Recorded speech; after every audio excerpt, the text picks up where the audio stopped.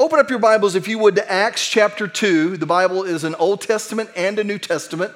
And so the Old Testament starts with Genesis, the New Testament starts with Matthew, and Acts is in the New Testament. It's the fifth book of the New Testament. Matthew, Mark, Luke, John, Acts. It was actually written by a guy named Luke, who wrote a book named Luke as well. And so this is kind of the church's beginning. The church began with the recognition, with this historical event of the resurrection of Jesus. When Jesus was raised from the dead, these people, believe that. And that's what, that's part of the foundational truth of the church, that Christians believe that Jesus was literally raised from the dead. It's a historical event. There's evidence, documents, writings for it, historical proof and text, surrounding it. But even after that took place, Jesus told them after he was raised from the dead, go to Jerusalem and wait for the promise of the Spirit, the promise of the Father, which is the Holy Spirit. He said, when he comes, he's going to endue you with power. That word endue means to be clothed with power.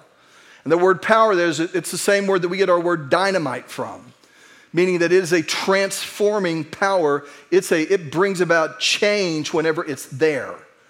And so he said, you're going to be clothed with the power that is transforming when you witness and minister. And so they're there in the upper room on the day of Pentecost, and the Holy Spirit is poured out upon them. They began to speak in other languages. People recognized them, understood them.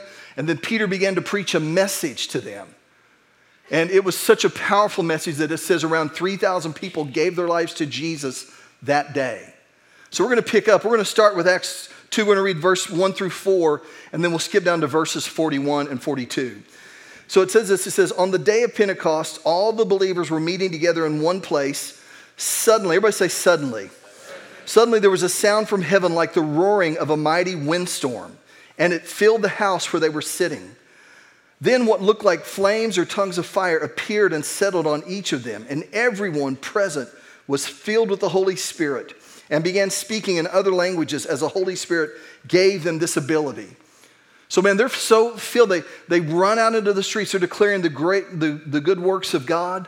Some people are like, man, what is going on here? These guys are declaring the works of God. And other people are like, these dudes are just drunk, they're hammered. And Peter's like, no, man, it's way too early in the day for that to happen. He said, they're filled with the Holy Spirit. He said that, it's the promise the Father's given that in the last days, I'll pour out my Spirit upon all flesh. Your sons and daughters will prophesy. People will see dreams and have visions. And so then as he continues to preach, man, people are so convicted, it says their hearts were pierced. What do we need to do? And he said, repent, turn to God, and be filled with the Spirit and receive the forgiveness of your sins. And so we'll pick up on Acts verse 41. It says this then. It says, those who believed what Peter said were baptized and added to the church that day, about 3,000 in all. All the believers, everybody say all the believers. All the believers devoted themselves to the apostles' teaching and to fellowship and to sharing in meals, including the Lord's Supper, and to prayer. So all the believers they were filled with the Spirit, and it says that they devoted themselves to the apostles' teaching.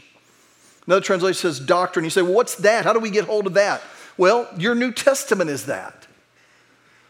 The New Testament was written by followers of Jesus, apostles, people that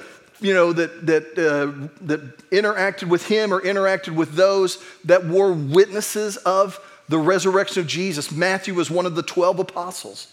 Mark was actually, he traveled with Peter and just wrote down the things that Peter told him. Luke interviewed, different people, traveled with Paul, was hung around the other apostles and interviewed them and wrote down these accounts. John was a disciple. James, who was the half-brother of Jesus, he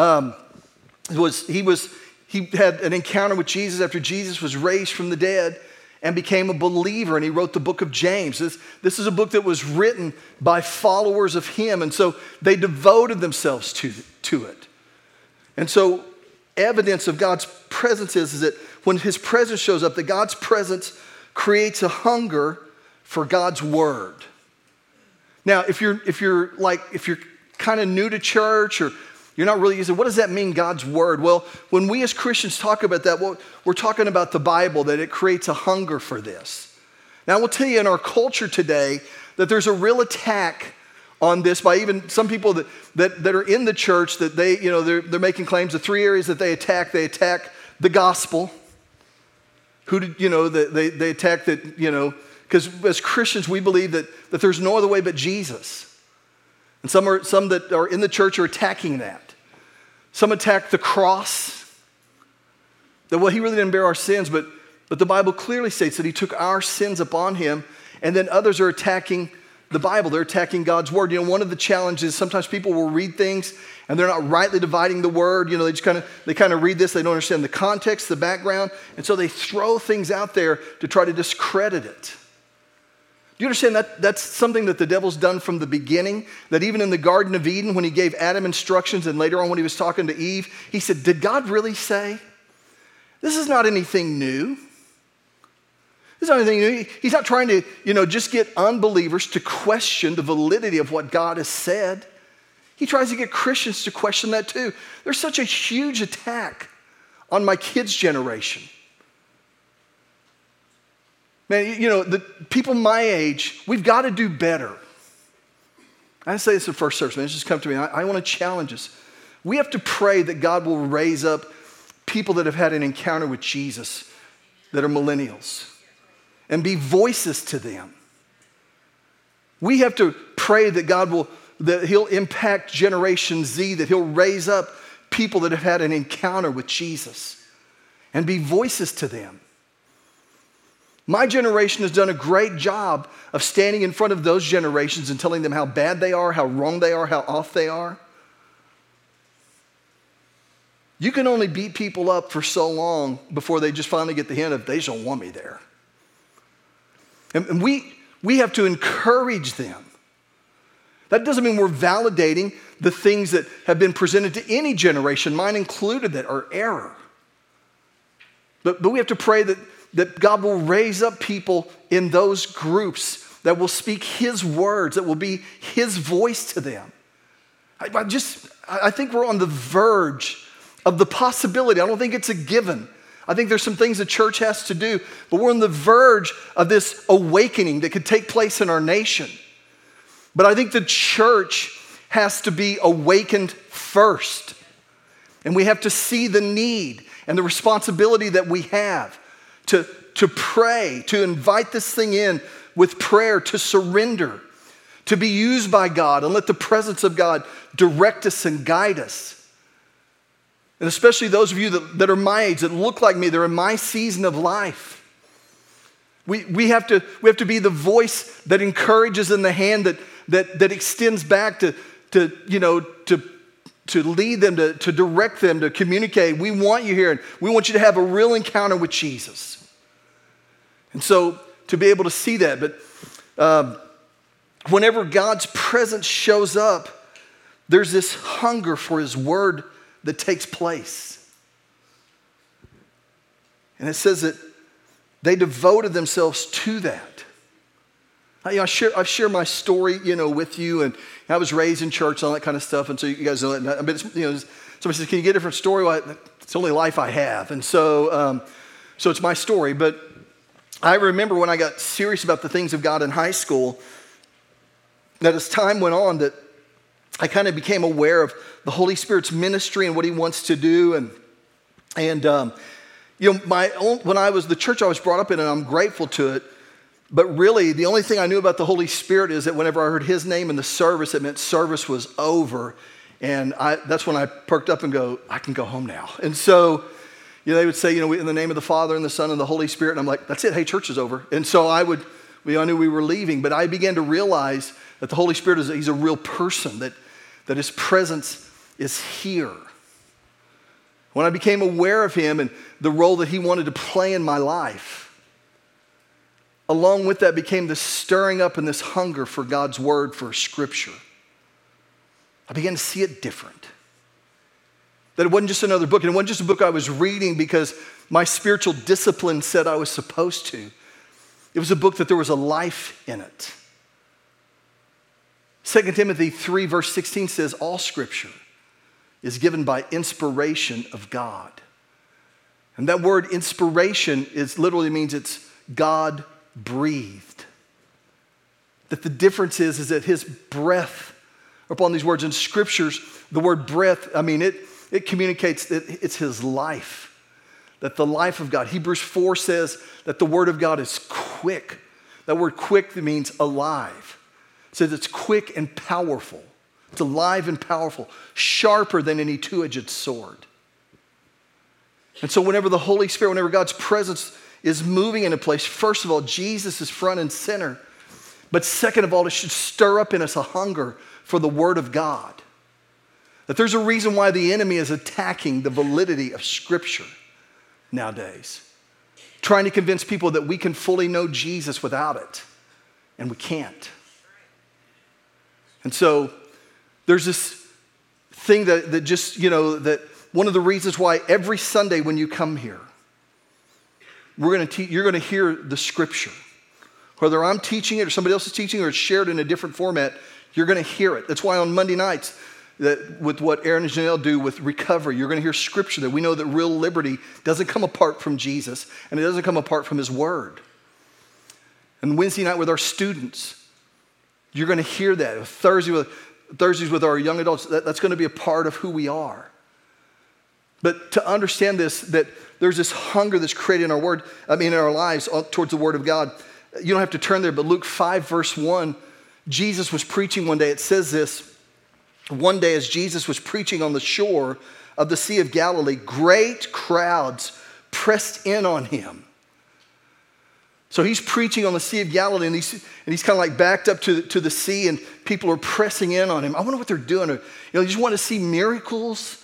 I wonder, what things are going to take place. Well, it tells us what they were doing. It says they pressed in on him to listen to the Word of God. In other words, as they began to have an encounter with him, he just drew them to the Word.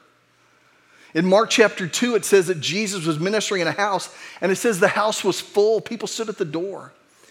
And it says that with the people that were in this house that was full, it says that he preached the Word to them.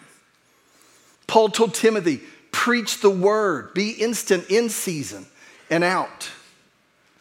And so that the Holy Spirit, when God's presence shows up, that He leads us and guides us and draws us to the Word.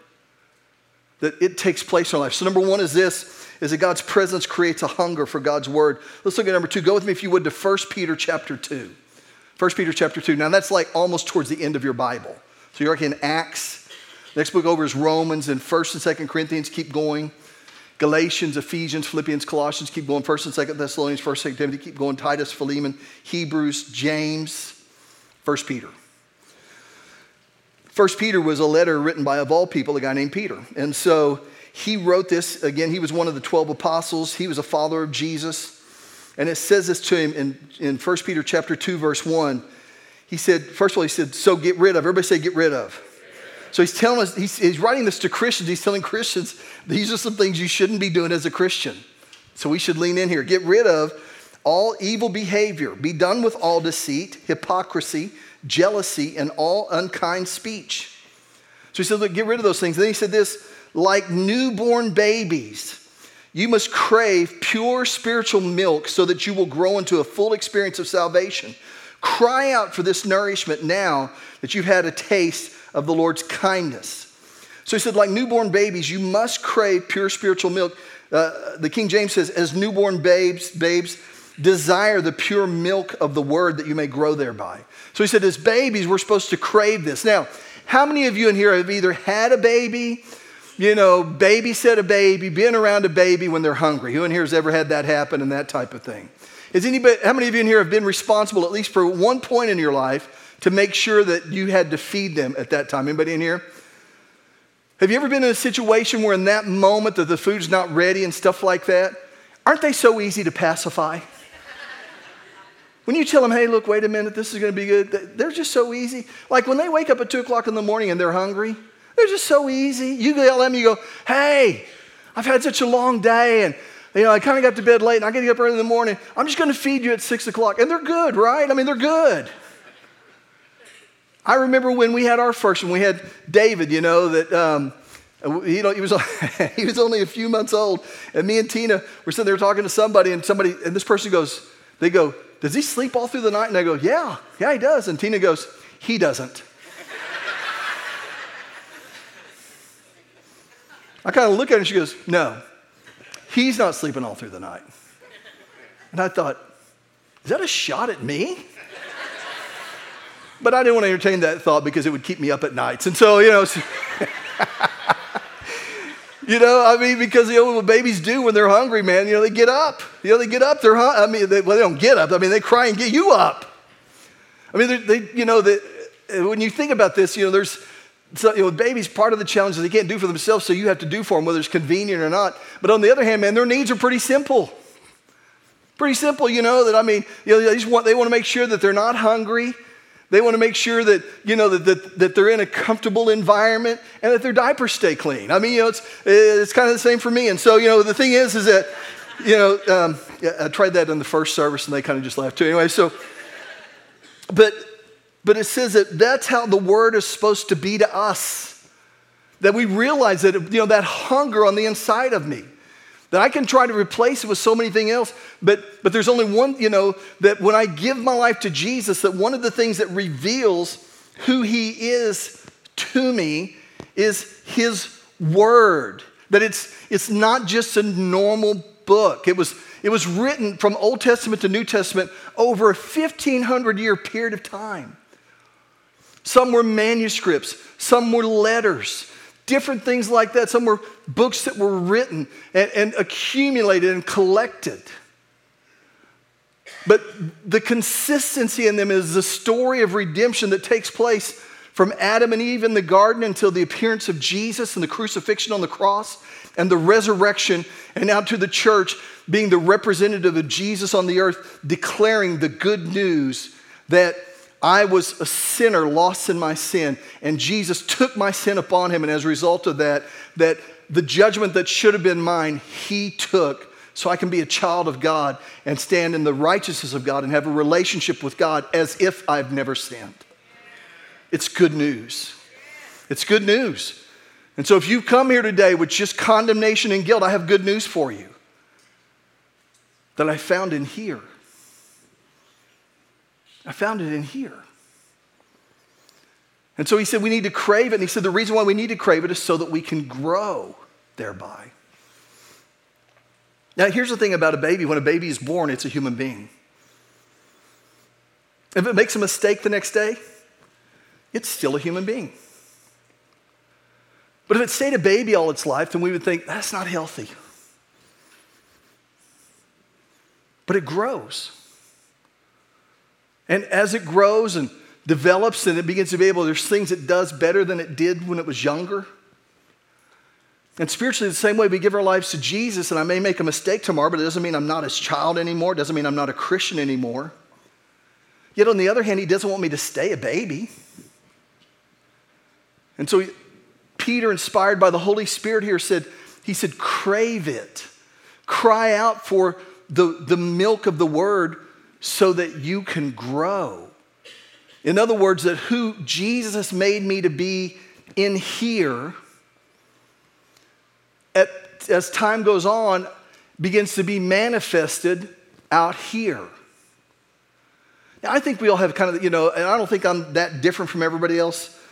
Well, yeah, but you're a pastor. I am, but I'm a person. So I got my stuff. And so, there were changes that when I gave my life to Jesus, there were a few things that felt like they changed instantly. And I wish that everything changed instantly, but the truth of the matter is that honestly, that was the exception. There's some things that even decades later that he's still working with me on. I mean, I don't know about you, but I wish that all of it changed instantly. Don't you? Don't you wish you could say to people, hey, I know I was a real idiot yesterday, but I just got saved, so I'm not going to do stupid things anymore. That's not been my story. Matter of fact, I wouldn't be surprised before the day's over even having had church say, I do something stupid. But as I study the word, it nourishes me. It nourishes me so that I can grow. It's no wonder that the enemy comes against the scripture, because it's in the scripture that we find the words of life. But even after a believer, if he can get you to not trust it, to doubt it, to discredit it, then you don't lean into it, and it impacts how you grow. That if you find yourself pushing yourself away from this, well, I still love Jesus, but that, you just mark my word in time that as you push yourself away from this, that it's just a matter of time that it disconnects you from who Jesus is, because you can't have one without the other. And so the evidence of the Holy Spirit, His presence here, is that we lean into His word. That as we spend time in there, and there's some things that I love about the word, man. I love to quote and declare. Romans 8 says this, that in all these things I'm more than a conqueror through Him that loves me. Have you heard that one before? I love to quote that one. And there's Philippians 4:13, I can do all things through Christ which strengthens me. I love to quote that one. Romans 8 says this, that nothing can separate me from the love of Christ. He gives all these things, life or death, things present, things to come. I love to quote that verse. There's others that I'm not as crazy about quoting. This 1 Peter chapter 2, verse 1, which says, get rid of all evil behavior, be done with all deceit, hypocrisy, jealousy, and all unkind speech. You don't hear me quoting that, declaring that one so much. Because there are times in my life where when I get frustrated, I still deal with being unkind in my speech. Especially for people that are closest to me. Again, like I said, man, there's always this work that God's doing in me that, seriously, if you probably should start wearing like these construction hats around me. I should have a sign that's like, caution, engage at your own risk. But the beauty of it is that when it, like the last part of that where it says that get rid of unkind speech, my default is when I get frustrated and I let my flesh do what it wants, my speech becomes unkind. Sometimes it's like obviously unkind. Now, not all sarcasm is this way, but some sarcasm can be masked hostility. And I've discovered in my life the angrier I am, the better my sarcasm is. And when I say better, I mean not better. And so I read this verse and it begins to deal with me. And it convicts me. Because God in His Word is revealing to me now, Rick, you're mine. You live in me. And what this looks like lived out in your life is that I don't want you to be unkind in your speech towards people anymore. So all of a sudden I begin to think about that. And the next time I'm faced with a situation where I'm challenged, when things don't go like I'm supposed to, that verse pops up. And it's trying to bring about restraint in my life. It feeds me. It nourishes me. Now, I wish I could tell you that when I first read that verse, that from that moment on, I never again was unkind. But there was something powerful about the awareness of it.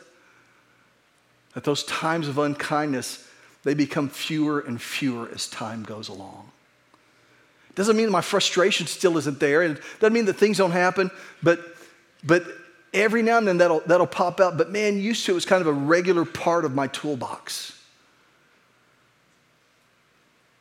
But the word, as I spent time and as I looked at those words, they resonate with my heart. They rest in me. And when I'm faced with those things, then they grow me. And try to help me to limit my response, where I don't respond in a way that's negative. That I'm given this, God's word nourishes us so we can grow. This is why the enemy tries to discourage you, to try to discredit it. I've discovered this, that a lot of times that people that aren't believers are trying that never knew Jesus are trying to tell us who Jesus is. One of the things I read in this book is these guys followed Him. They gave their lives up. And so they're writing this down as witnesses. Peter, whose life, when he wrote down his life, he told everything, the points that had shame filled, where he denied Jesus, where he left his manhood someplace else. and wimped out at the time that his friend needed him the most? If you're going to lie, you won't tell that part of the story.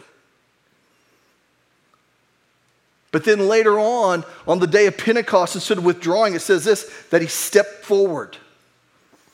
If we look at history, we find this out about him, that eventually that he was martyred, and they were going to crucify him like he did Jesus. And the guy that decades before had hid himself said to those that were getting ready to crucify him, "Crucify me upside down. I'm unworthy to die in the same manner that my Lord has died." So that's the guy that I want to tell me who Jesus is.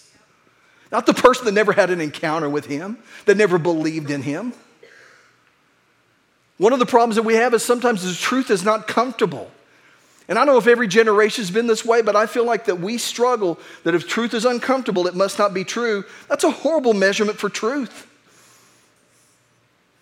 If that were the case, every time I look at my scale, I'm like, you're a liar.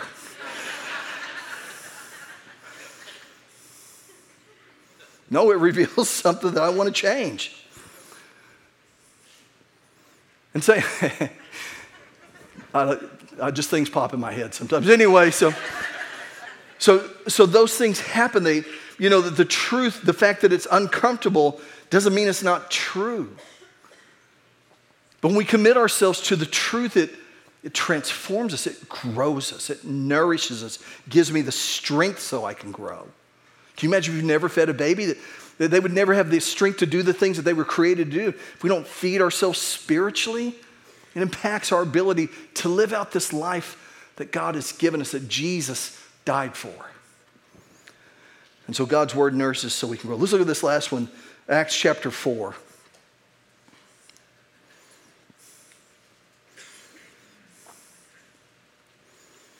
Acts chapter 4, verse 29.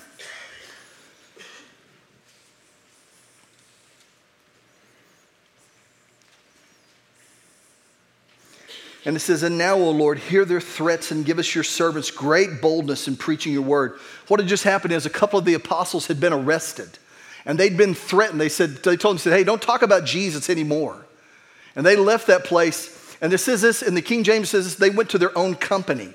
That's not a business. Their own company was the believers, the church that they were with.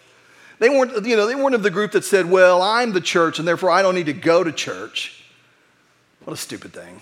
They didn't say that. What they did say, though, is they went to their own company. In other words, these are the people that we fellowship with, that we do life with, that we journey with. And so it says that they went to them and they prayed, and this is how the end of the prayer goes. "And now, O Lord, hear their threats and give us your servants great boldness in preaching your word." In other words, give us boldness to preach your word, to preach scripture. "Stretch out your hand with healing power. May miraculous signs and wonders be done through the name of your holy servant Jesus." Everybody say after. After this prayer, not before the prayer, after this prayer, the meeting place shook and they were all filled with the Holy Spirit. Then they preached the word of God with boldness. And so they prayed, "Lord, give us boldness to preach your word. Stretch out your hand, Lord, to do great things." And so they prayed, and guess what? The Holy Spirit and the word were together there at the same time. The Holy Spirit confirmed his word. If you're taking notes, number 3 is this: God's word and the Holy Spirit work together. They work together. Sometimes I've wanted to share things with people that are based upon the scripture, and I'm like, yeah, but what if I don't impact them? And finally one day I realized it's not my job to convict them. I'm just told to tell. Go tell.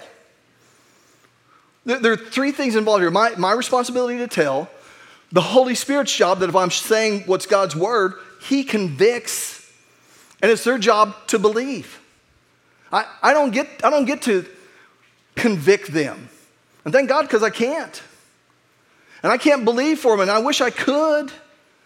But I can't, but I'm told to tell. And I have confidence now. I've learned over years that if I tell, he convicts. Over and over again, I've been in situations and circumstances where I'll tell and he convicts. I can tell by the response.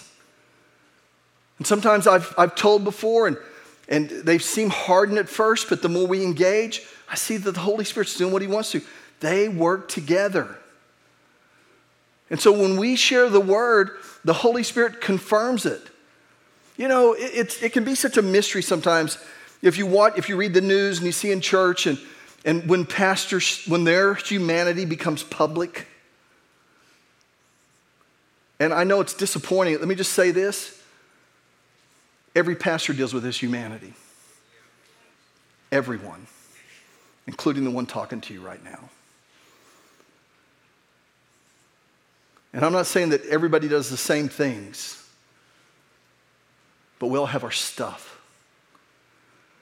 And sometimes when our humanity becomes public, people are hurt and they're disappointed.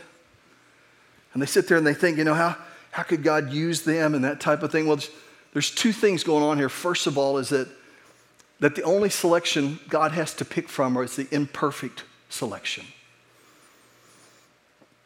That whoever he uses, they're all imperfect. Now, that doesn't give permission to just do whatever you want to do. And often when things are exposed, it's not because they were such a hypocrite, it's because the goodness and mercy of God gave them a chance to repent, because he loves them just like he loves you, just like he loves me. But eventually, in their disobedience, they kind of expose themselves. But even before that happens, God still moves. And people say, well, he must not have been real. No, that's not it. The Holy Spirit didn't move to confirm him. The Holy Spirit moved to confirm his word. And so people say things according to the word, and the Holy Spirit shows up because the word is there. They work together through imperfect vessels. They work together. So I know this, that when we want to see God do things and we share the scripture, some people through their theatrics think they can manipulate God. Some people through their sympathy think that he should just move. But whenever the scripture is shared, the Holy Spirit is there. As we share the scriptures, we do our part. He partners with us. One scripture said this, the Lord went with them, working, confirming the word with signs following. That when scripture's shared and you're sitting there, all of a sudden this conviction shows up. Oh, I have to do better. Oh, I've wrestled with that too long. Oh yeah, I've used unkind words. Oh yeah, I deal with jealousy. Oh yeah, I've been a hypocrite at times in my life. Oh yeah, I've said this. That conviction that calls us to repent and to rise up, that's the word being shared and the Holy Spirit coming to work and convict us in our lives so that we can grow. And he's there not just to convict us, but to help us to change. He gives us the power. Philippians says this, that it's God that works in you, giving you the desire to change and giving you the ability to change. So how do I know God works in me? You begin to want to change. I don't feel like I can. I got good news for you. Not only to say that he would make you want to, but he'll help you to. And transform our lives as the word is shared and the Holy Spirit works with that and brings about transformation so that who Jesus has made us to be in here becomes evident out here. And that's why whenever his presence is there, that we're drawn to the word so that we can grow thereby and have a full experience of salvation as revealed in the scripture. It's God speaking to you. It's his love letters to you, revealing how much he cares for you and what he's done so you can have a relationship with him. I want us to do this. I want us to bow our heads and close our eyes for just a minute.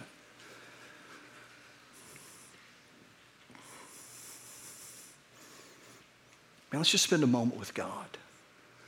And I believe that he's here, and because his presence is here, he'll speak to you and talk to you about what Jesus wants to do in your life and just stir up our hearts to hunger for a relationship with him and begin to call us and beckon us towards his word. And as we just begin to just agree, Lord, I want that. Lord, I want to do that. Then he begins to help us through his word and through his spirit.